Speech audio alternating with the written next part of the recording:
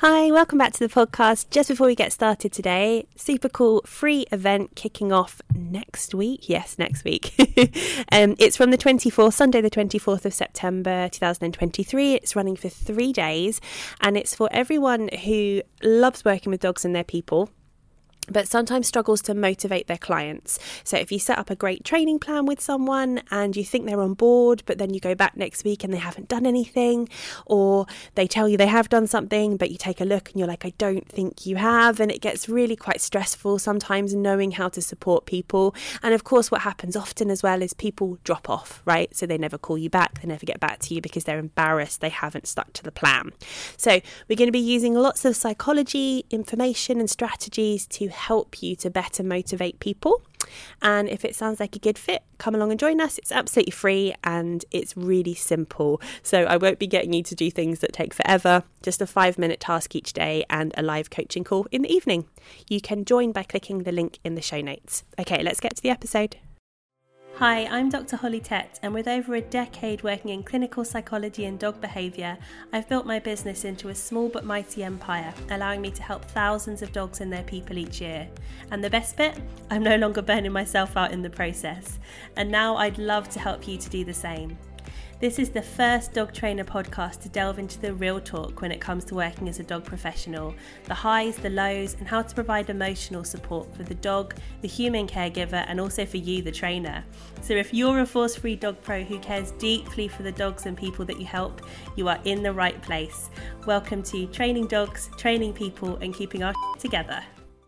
Hi, welcome back to the podcast. Holly here from Paws Up Dogs, and today we are talking the R word, recession.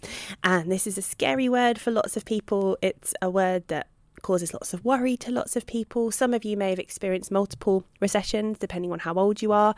And I remember when I graduated undergraduate university, it was 2008, and everyone was like, oh my gosh, we're walking out of uni, going straight into a recession. How are we going to find work? How's this all going to work?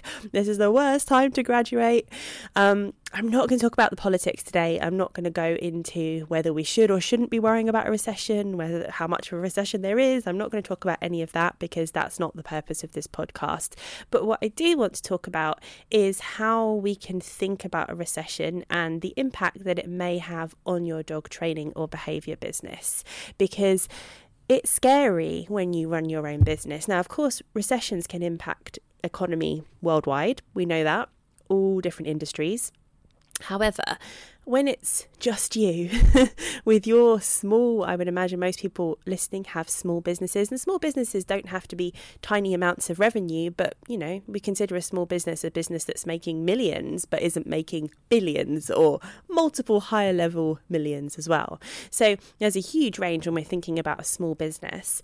Things like how many staff you have, what your turnover is, what kind of scope of products or services you offer. All of these things come into play. But when we're thinking about a recession and we're thinking about our own small business, it can feel really scary, and we can get really up in our heads about, oh my gosh, what is this going to mean for me? Is my business going to survive? If we are, and depending on your beliefs, if we're currently in a recession, if we're moving into a recession, even if people are thinking that we are, even if I don't believe it personally, and there's, I won't go into that, but there's lots of different beliefs out there in terms of what this means. And what we really want to think about is, what can you do today, tomorrow, next week, next month, for the rest of the year into 2024 to essentially, if not recession-proof your business, maybe recession-proof your thinking around your business. Because as always, how we think about things, how we appraise things, what meaning we apply to things can have a huge impact, not just on what happens, but on the actions that we take personally in our businesses as well. So what I really want to focus on today is the impact on the business in terms of customers. How many customers are coming in, how many clients you are signing, what kind of purchases they're making, and the impact there. So some of you may think you've already seen an impact of, in the UK we've been calling it cost of living crisis, and maybe a more global recession. I would say in my business I have noticed an impact. It has not been catastrophic. It has not been massive, but I have definitely seen specifically for my membership options. So less so for people purchasing one-off courses and one-off kind of one-to-one options with me. But for those people that are paying a monthly fee for a membership, and I have a few of those in my business, I have seen an increase in people cancelling.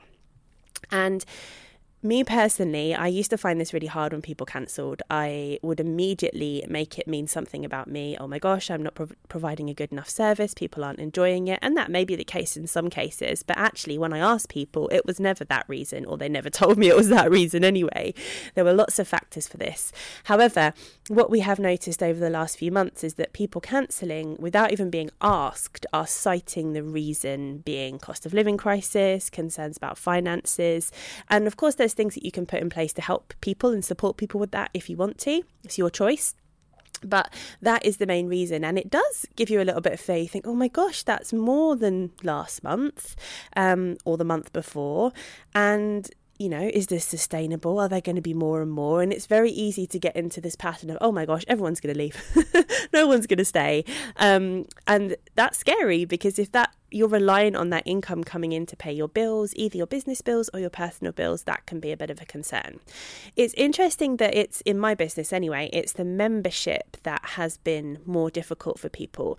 And the reason that that's interesting is because in my business, that's one of the, or in fact, the lowest cost options for people. So the reason that it's lowest cost is because it's group. People aren't getting really any of my one-to-one time. If they want to do one-to-one, that's much more expensive for obvious reasons. There are resources provided on a weekly or monthly basis, depending on the membership. And people, the onus is really on them to kind of access them themselves. We let them know that they're there, but it's really on them to kind of self-motivate a little bit. So that's why it's the lowest price option. So it's interesting that that's the one that is more likely to get cancelled, but I don't think it's anything to do with the amount. I think cancellations would be the same if my membership was £10 a month or if it was £600 a month. I think the difference is that it is recurring. So when people buy an annual membership, you know, however much it might be, let's say £500 for the year, for example, they've paid it, and then by the next month they've usually forgotten about it. So they might be accessing the material, sure, but the actual payment itself has already been processed. That was last month. We don't care about it anymore. I don't have to worry about it for a whole other year. Yet when people are paying possibly the same amount but broken into 12 instalments, suddenly that feels like more of a pressure.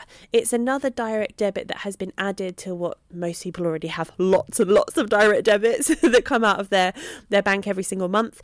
And it feels like when people think, oh my gosh, we're going to be stretched for money, that's the first thing they do. They look at the monthly things that are going out and they say, what's a luxury? What can I cut? And unfortunately, a lot of what we're doing as dog trainers and behaviourists, it is considered a luxury, because it's definitely more of a luxury to train your dog than it is to buy your dog food, for example, that keeps them alive.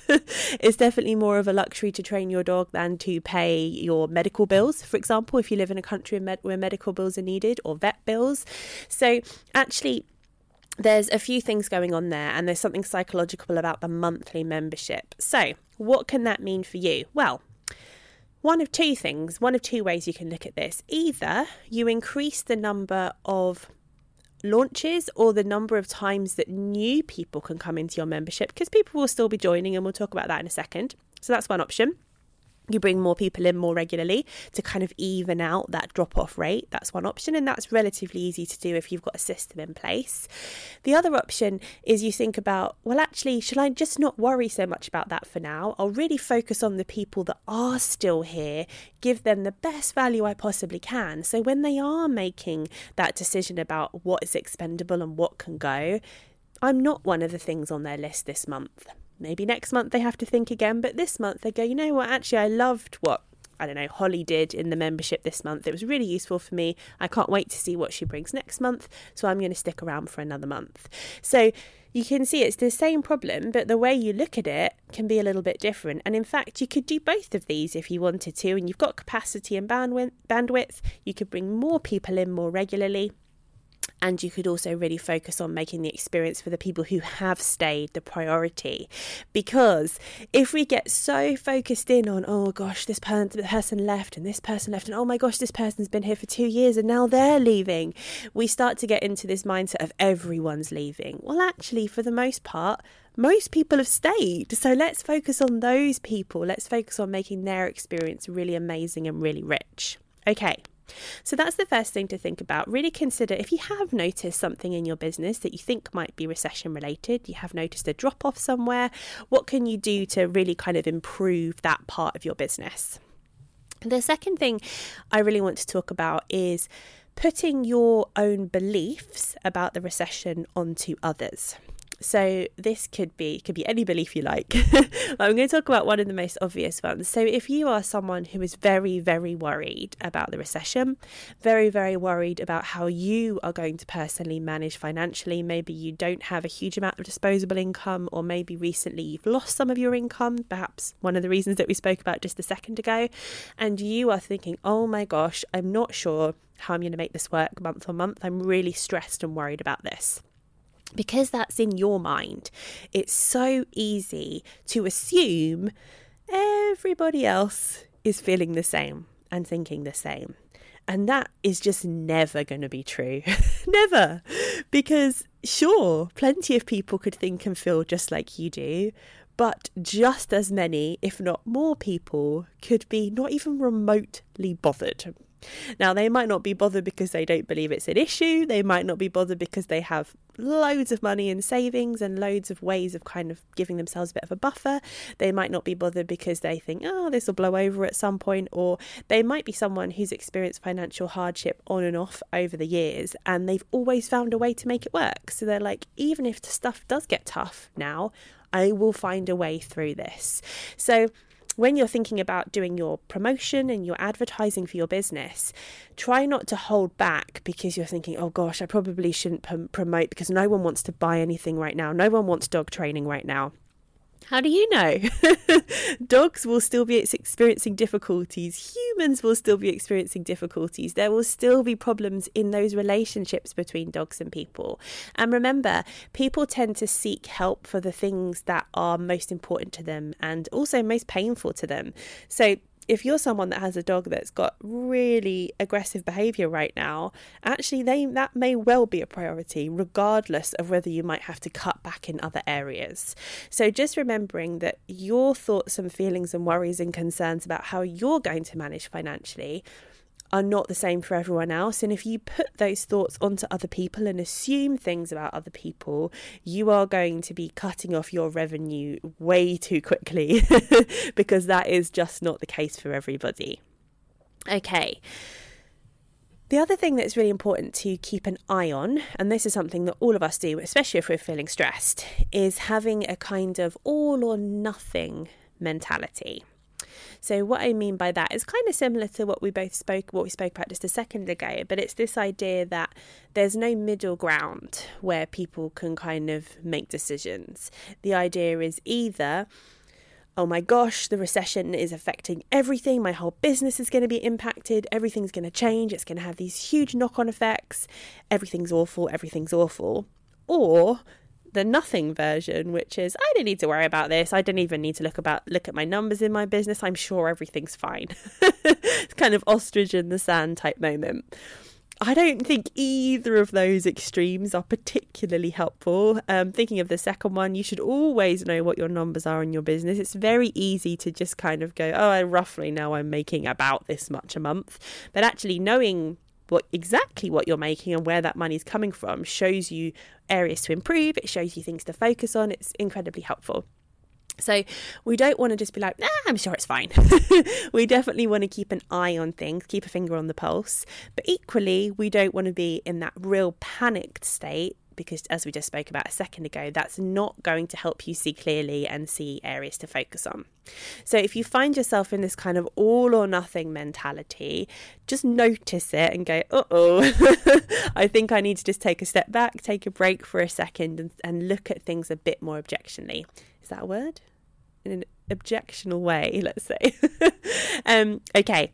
And the last thing I want to talk to you about is actually how you might use talking about a recession to your advantage in your business.